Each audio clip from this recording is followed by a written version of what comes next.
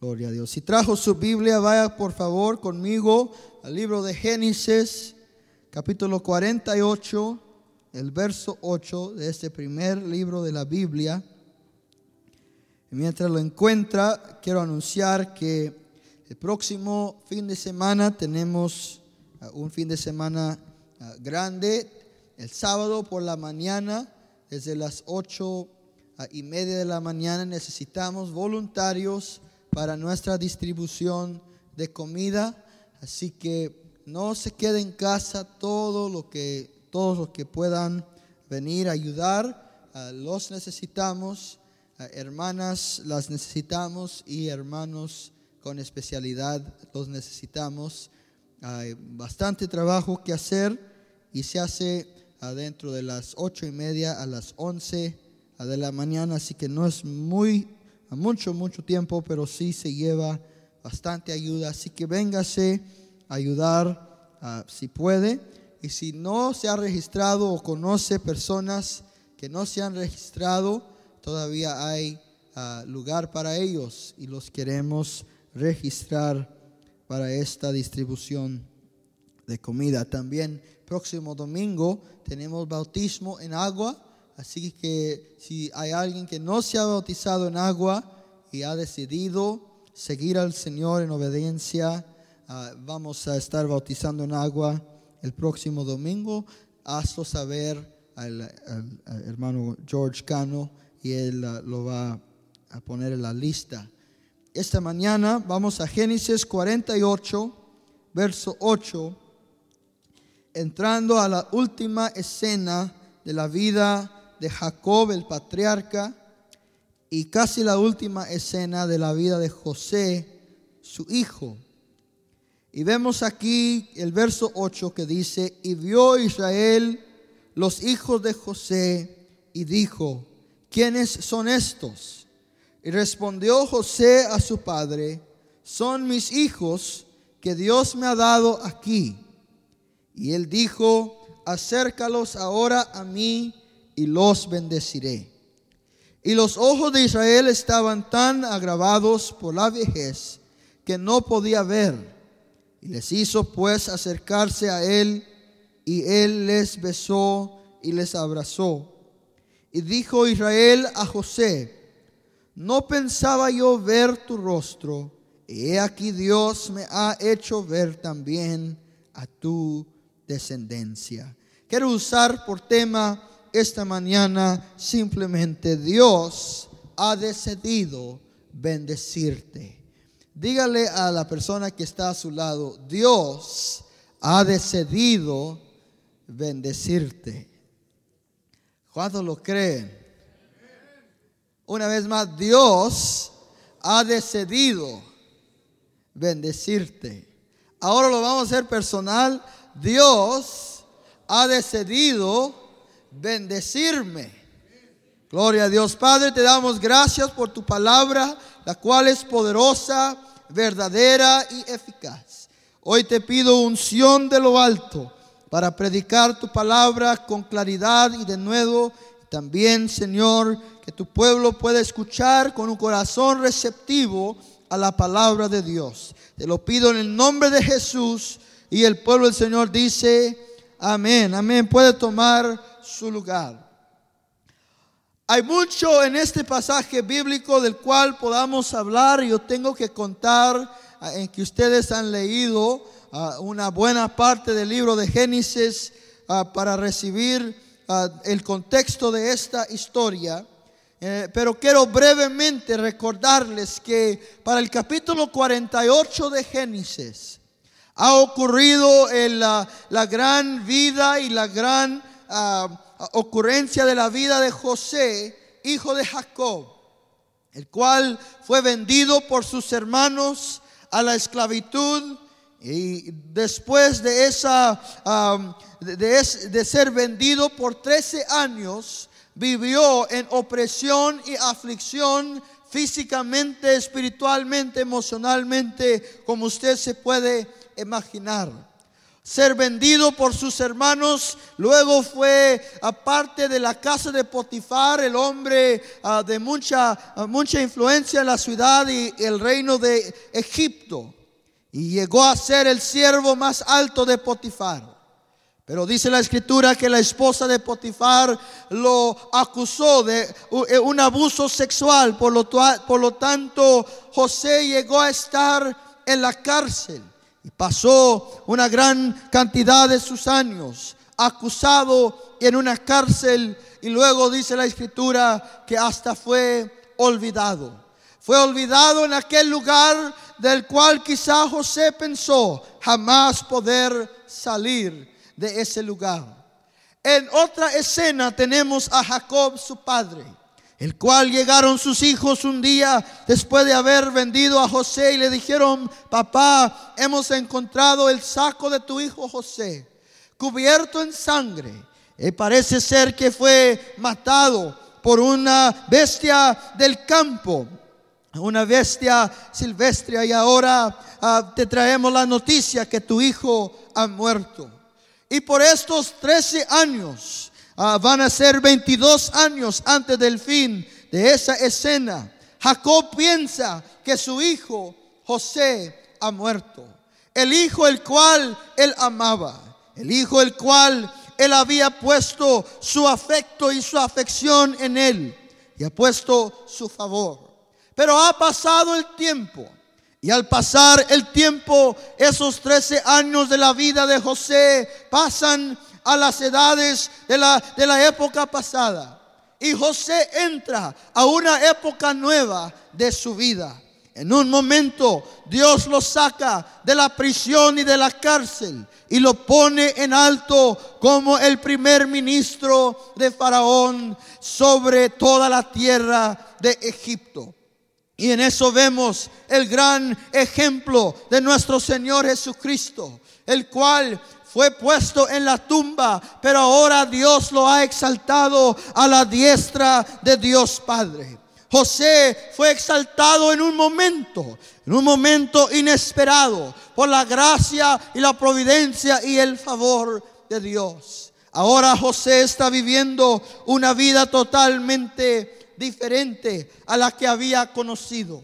Ahora tiene poder, dominio, tiene autoridad, tiene a su mano toda la fuerza y la potestad del reino egipcio. Y Dios lo va a usar ahora para rescatar a Egipto y a la tierra que rodea de una gran sequía que viene. Entonces vemos a José en esta escena. Ya está en un lugar de bendición, está en un lugar de tranquilidad, está en un lugar de paz. Yo le quiero decir esta mañana, quizá ustedes ya lo han experimentado en su vida, pero ninguna época de nuestra vida, no importa qué tan difícil sea, dura para siempre. Siempre cuando Dios está envuelto, viene un fin al momento de aflicción y de dolor, y viene un día de gloria y un día de gracia. Un día cuando Dios nos levanta y nos pone en un lugar plano y un lugar de tranquilidad. Alguien alabe a Dios, porque ninguna época dura para siempre. Dios siempre tiene mejores cosas para nosotros. Entonces aquí vemos a José sentado en poder y potestad. Dice la escritura que él tomó una esposa egipcia y ellos tuvieron 2 hijos. Y sobre estos hijos vamos a hablar esta mañana en los minutos que tenemos juntos. Primero vemos el hijo primogénito, el cual dice la escritura que José le puso por nombre Manasés.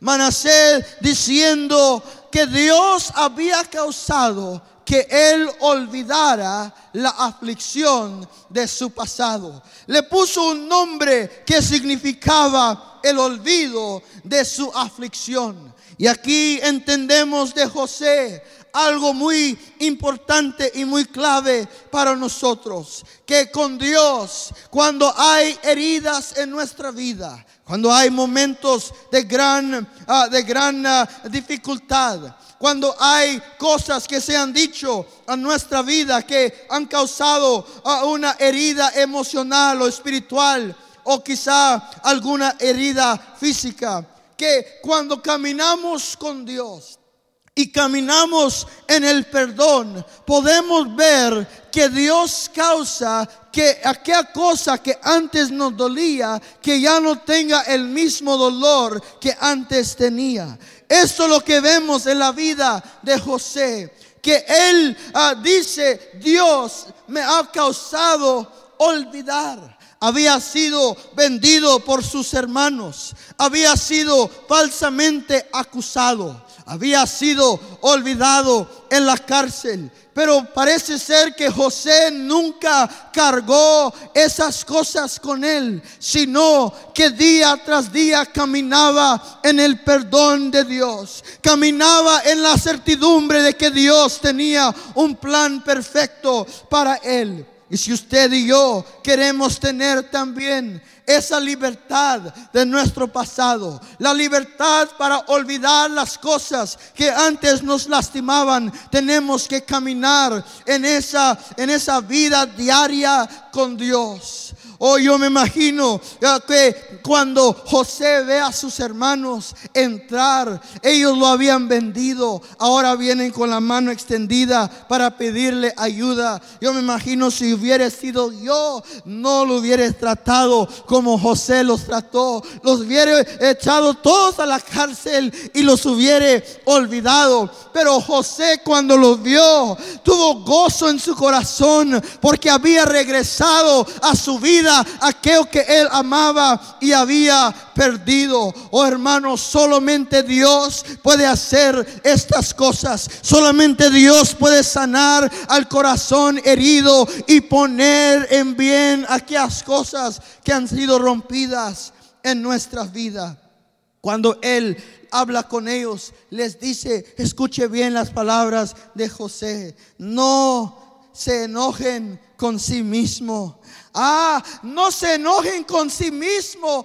Yo soy el que debo estar enojado con ellos. Pero él dice: no se enojen con sí mismo, porque me vendieron, porque ustedes me vendieron. Pero Dios estaba obrando para la preservación de vida. Dios tenía un plan más grande. Alabe a Dios, hermano, porque Dios es el Dios de los detalles de nuestra vida. Él es el que causa las cosas que caigan en su lugar.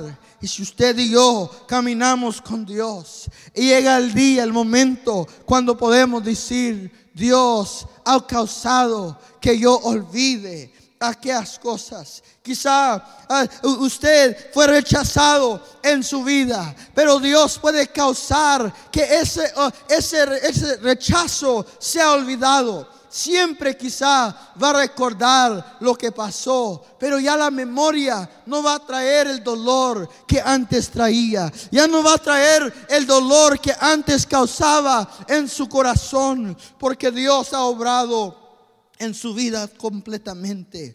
Luego, el segundo hijo, Efraín. Él le puso por nombre Efraín, que significa: Jehová me ha hecho fructífero en la tierra de mi aflicción. Hermano, José dice: Dios me ha hecho fructífero, me ha hecho grande, me ha multiplicado aún en la tierra de mi aflicción. Note el contraste de estas palabras. Quizá a veces pensamos, para ser fructíferos tenemos que tener las condiciones adecuadas, el dinero adecuado, las amistades adecuadas, el trabajo adecuado. Pero Dios dice: no, yo puedo hacerte fructífero aún en la tierra de tu aflicción. Yo puedo bendecirte aún cuando todos los demás te están maldiciendo.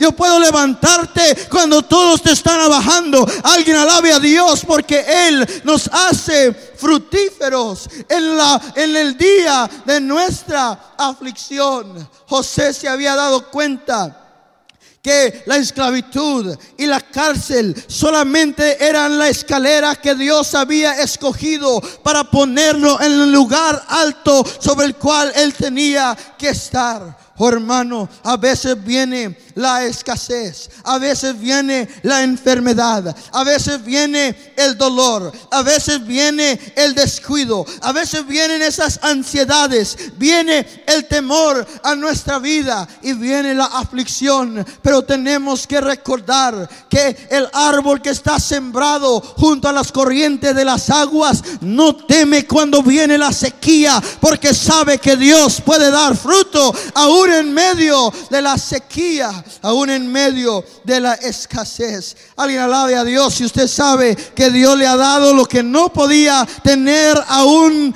en momentos cuando no lo podía alcanzar. Le ha dado fruto en la aflicción. Ahora allí han pasado los años y José oye que su padre Jacob, el cual ahora vive en Egipto, está ya anciano, preparándose para la muerte. Y como es el costumbre del pueblo judío, antes de la muerte los padres bendecir a sus hijos. Qué importante es esta palabra de bendición, la cual los padres pueden dar a sus hijos. Yo le amonesto, hermano, que usted practique esta actividad tan antigua, pero que viene del mismo rostro, el seno de nuestro Señor, el cual nos ha dado la habilidad de bendecir con nuestras palabras. Usted, si es padre, si es abuelo, tiene la habilidad de con sus palabras edificar la vida de sus hijos, de poner en ellos bendición. Uno de los tesoros más grandes que yo tengo de mi madrecita, antes de que ella falleciere, o unos días antes, ella bendijo a cada uno de sus hijos y de sus nueras y de sus nietos. Ese es un tesoro que yo tengo en mi vida, que nadie me lo puede quitar. Nadie me puede quitar la bendición que yo he recibido de parte de las palabras de mi madre. Así también José, deseando que sus hijos reciban la bendición de Jacob, los trae a Jacob. Y cuando los presenta a Jacob, dice la escritura que Jacob dice: ¿quién son estos? ¿Quiénes son estos niños? Y él dice: papá, estos son los hijos que Dios me dio aquí en Egipto. Es Manasés y Efraín. Y escuche las palabras de Jacob. Jacob dice: yo nunca esperaba ver tu rostro de nuevo, pero ahora Dios me ha permitido ver los rostros de tus hijos. Oh hermano, ahí Jacob nos da a entender que Dios puede sobrepasar nuestras expectativas. Él dijo: yo nunca esperaba verte de nuevo, hijo, pero mira lo que ha hecho Dios. Dios me ha permitido ver hasta los rostros de mis nietos. Me ha bendecido con abundancia. Oh hermano, quizá usted tiene algunos sueños olvidados. Quizá usted ha perdido la esperanza de ciertas cosas en tu vida. Quizá has pensado: eso nunca va a ocurrir para mí. Pero espera en Dios. Él es el que sobrepasa nuestras imaginaciones, el que sobrepasa nuestros sueños. Yo recuerdo como niño creciendo en la población de Choate, una gran ciudad, como ustedes saben. Y ahí en Choate de niño yo nunca me imaginaba que iba a volar en un avión. Jamás me imaginaba que eso iba a ser yo. Jamás pensé ir a la Tierra Santa. Jamás pensé caminar sobre el muro de China. Jamás pensé estar en la presencia de un presidente de los Estados Unidos, pero ahora puedo ver y decir: mira lo que ha hecho Dios. Él me ha llevado a lugares que yo jamás pensé entrar. Me ha puesto en lugares que jamás pensé estar. ¿Por qué? Porque Dios es bueno y Él sobrepasa y abunde en nuestra vida. Oh hermano, quizá usted ha perdido la esperanza de ver a su hijo fuera de la cárcel. Quizá ha perdido la esperanza de tener a todos sus hijos en paz en la casa. Quizá ha perdido la esperanza de la salud física. Le digo esta mañana: Dios es Dios. Espera en Él. Deje que Dios obre y verá que Dios sobrepasará aquellas cosas que usted puede pensar o imaginar. Por eso dice el apóstol Pablo: ahora a Él que es capaz de hacer mucho más allá, abundantemente de lo que podemos pedir o pensar, a Él sea la gloria. Porque el ojo no ha visto, ni el oído ha oído, ni ha entrado al corazón del hombre las cosas que Dios tiene preparadas para nosotros. Por eso dice el apóstol: yo considero que las aflicciones de esta vida presente no son dignas de ser comparadas a la gloria que Dios tiene para mí. Alguien alabe a Dios, porque Él es un Dios bueno.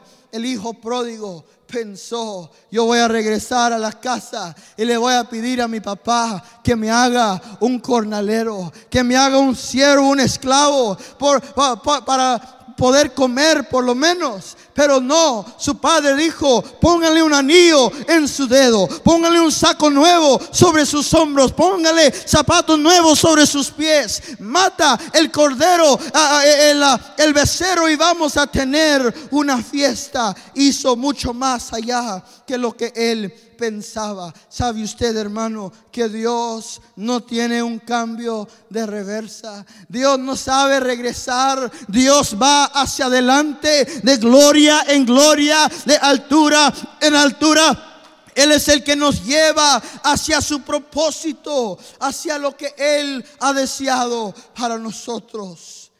Nunca esperaba ver tu rostro, pero Dios me ha dejado ver el rostro de mis nietos. Qué gozo el corazón de Jacob, poder ver que Dios había decidido bendecirlo a él, que Dios había decidido darle una sorpresa la cual él no había esperado. Oh hermano, nuestro Padre es bueno. Él tiene planes para nuestra vida, la cual no podemos imaginar. Sus ojos sin duda llenos de lágrimas al pensar que su hijo, el cual él pensaba que estaba muerto, 22 años sin verlo. En 22 años se pierde toda la esperanza. Quizá pensó: sería bueno por lo menos saber dónde está el cuerpo de mi hijo. Pero ahora en sus brazos están los hijos de José. Y él ha venido para que los bendiga. Dice la Escritura que cuando Jacob tomó a aquellos hijos de José, que José los puso delante de él como era el costumbre, la mano derecha de Jacob tenía que caer sobre Manasés porque él era el hijo primogénito, y la mano izquierda caía sobre Efraín porque él era el segundo. Y siempre el primogénito tenía la bendición primordial y a él le correspondía el doble de lo que le correspondía a los demás. La primogenitura era algo simbólicamente grande, era algo muy clave en la vida de los judíos. Por lo tanto, José trae a su primogénito y lo pone delante de la mano derecha de Jacob y pone a Efraín delante de su mano izquierda. Pero dice la escritura que cuando Jacob los fue a bendecir, que Jacob cruzó sus manos y puso la mano derecha sobre el hijo pequeño y puso la mano izquierda sobre el hijo mayor. Y José, dice la escritura, que se disgustó y dijo: no, papi, es que este es el mayor y este es el menor. Es que José pensaba que por ser viejito y por ser cieguito, que Jacob no sabía lo que estaba haciendo. Pero saben ustedes que los ancianos saben lo que están haciendo. Dijo: no, papi, este es el mayor, este es el menor. Y Jacob dijo: no, dijo: yo sé lo que yo estoy haciendo, pero Jehová ha decidido bendecir a este y darle la primogenitura. Él ha decidido darle el doble y de él hará una nación, y sobre el otro también hará una nación, pero el mayor servirá al menor. Oh, hermano, que vemos aquí, vemos un patrón en la palabra de Dios. Caín nació primero, pero Dios bendijo a Abel. Ismael nació primero, pero Dios bendijo a Isaac. Esaú nació primero, pero Dios bendijo a Jacob. David tenía 7 hermanos mayores y mejores vistos que él, pero Jehová escogió a David. Oh, hermano, ¿qué le estoy diciendo? Adán vino primero, pero Dios bendijo a Jesús y a sus hijos para siempre. Él cruzó sus manos. Oh, hermano, aquí tenemos un retrato hermoso de la cruz del Calvario, porque en la cruz la mano derecha de Dios debería haber caído sobre su hijo, lo hubiera bendecido, pero si no, sobre él cayó la mano de ira y de castigo de nuestro pecado, para que sobre nosotros cayera la gracia y la gloria de Dios y el perdón de nuestros pecados. Alguien alabe a Dios, porque Él ha decidido bendecirte. Él cruzó sus manos porque Él había decidido poner su bendición sobre Efraín.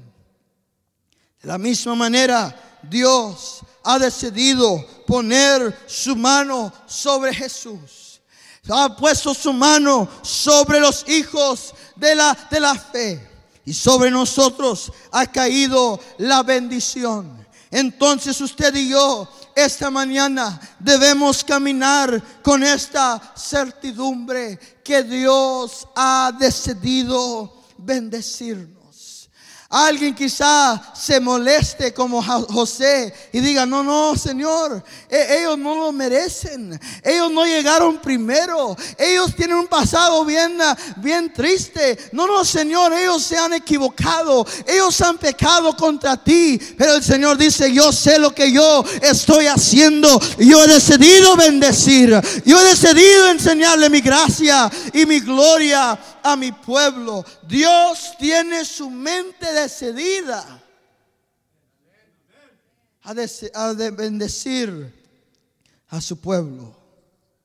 Por eso dijo Jesús que los postreros serán primeros y los primeros serán postreros. Él estaba dando a entender que la ley llegó primero, pero la gracia va a ganar.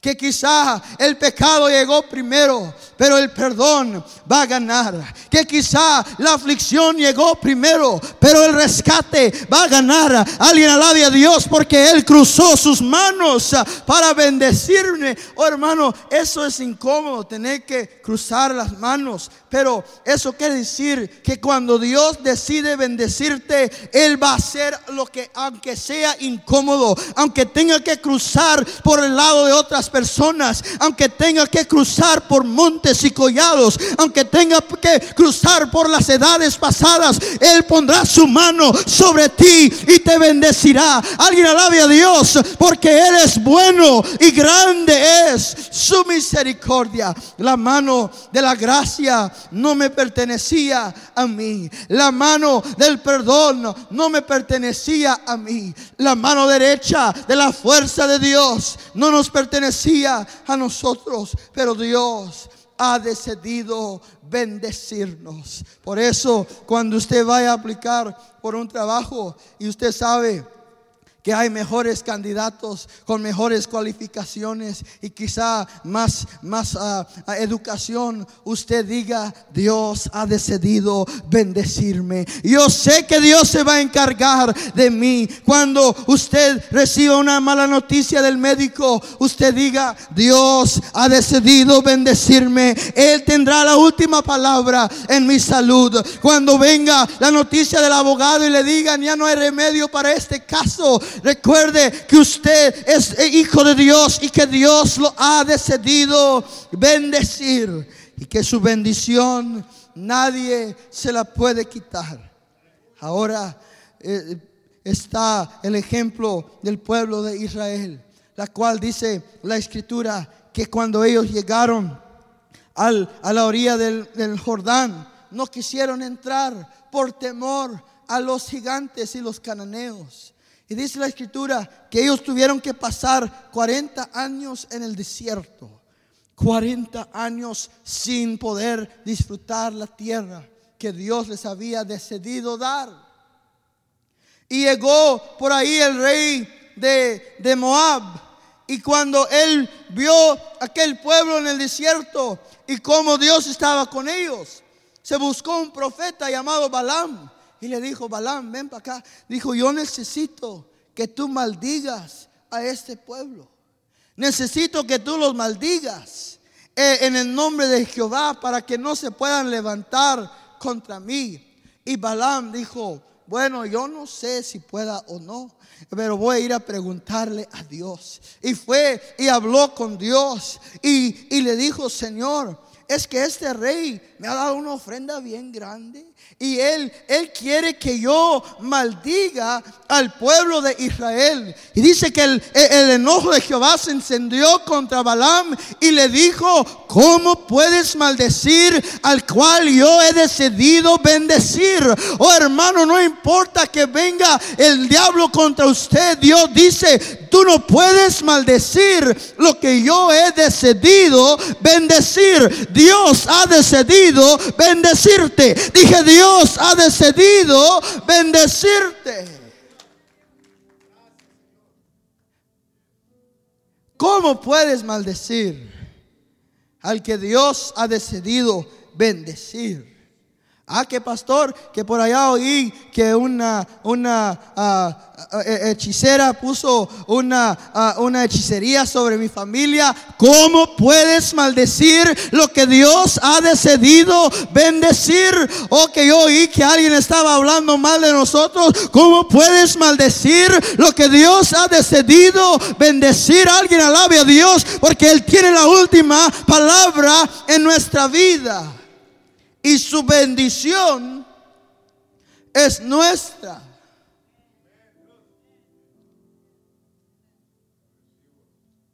Su mano de bendición está sobre nosotros. Primero llegaron los judíos, pero Dios cruzó su mano y dijo: yo voy a bendecir al pueblo gentil.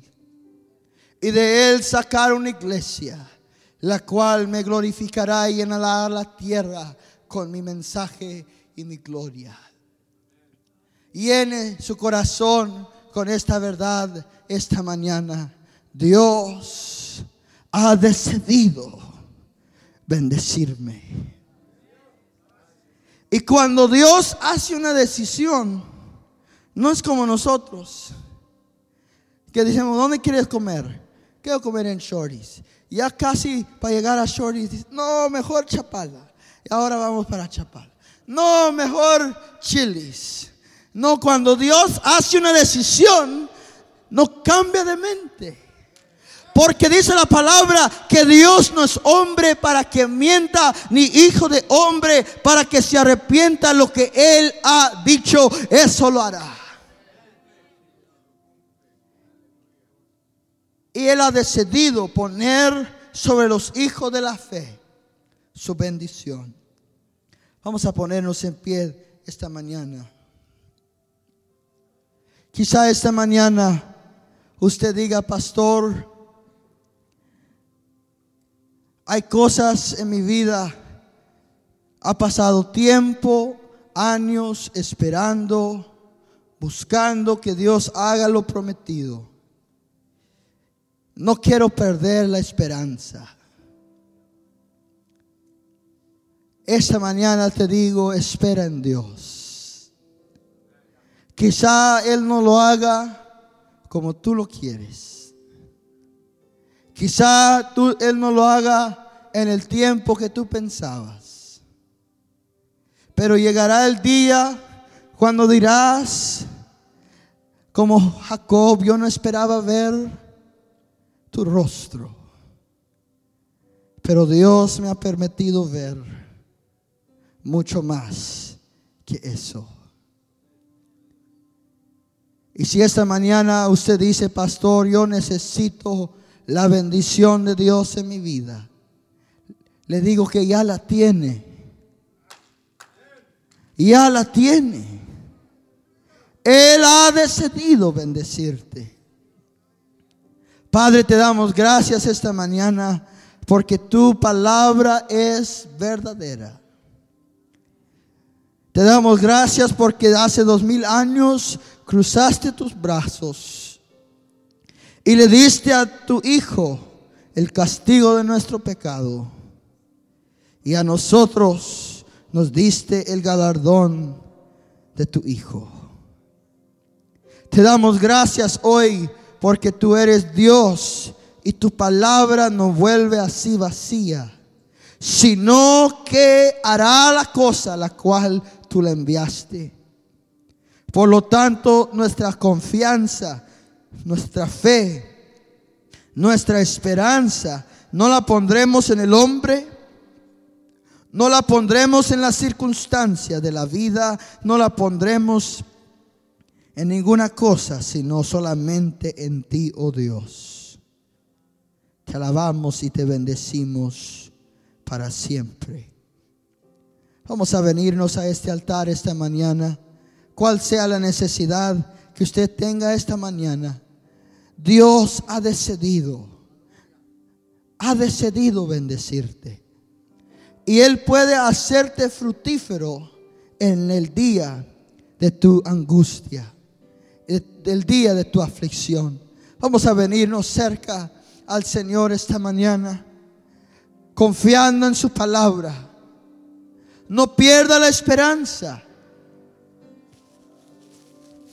No pierda la esperanza.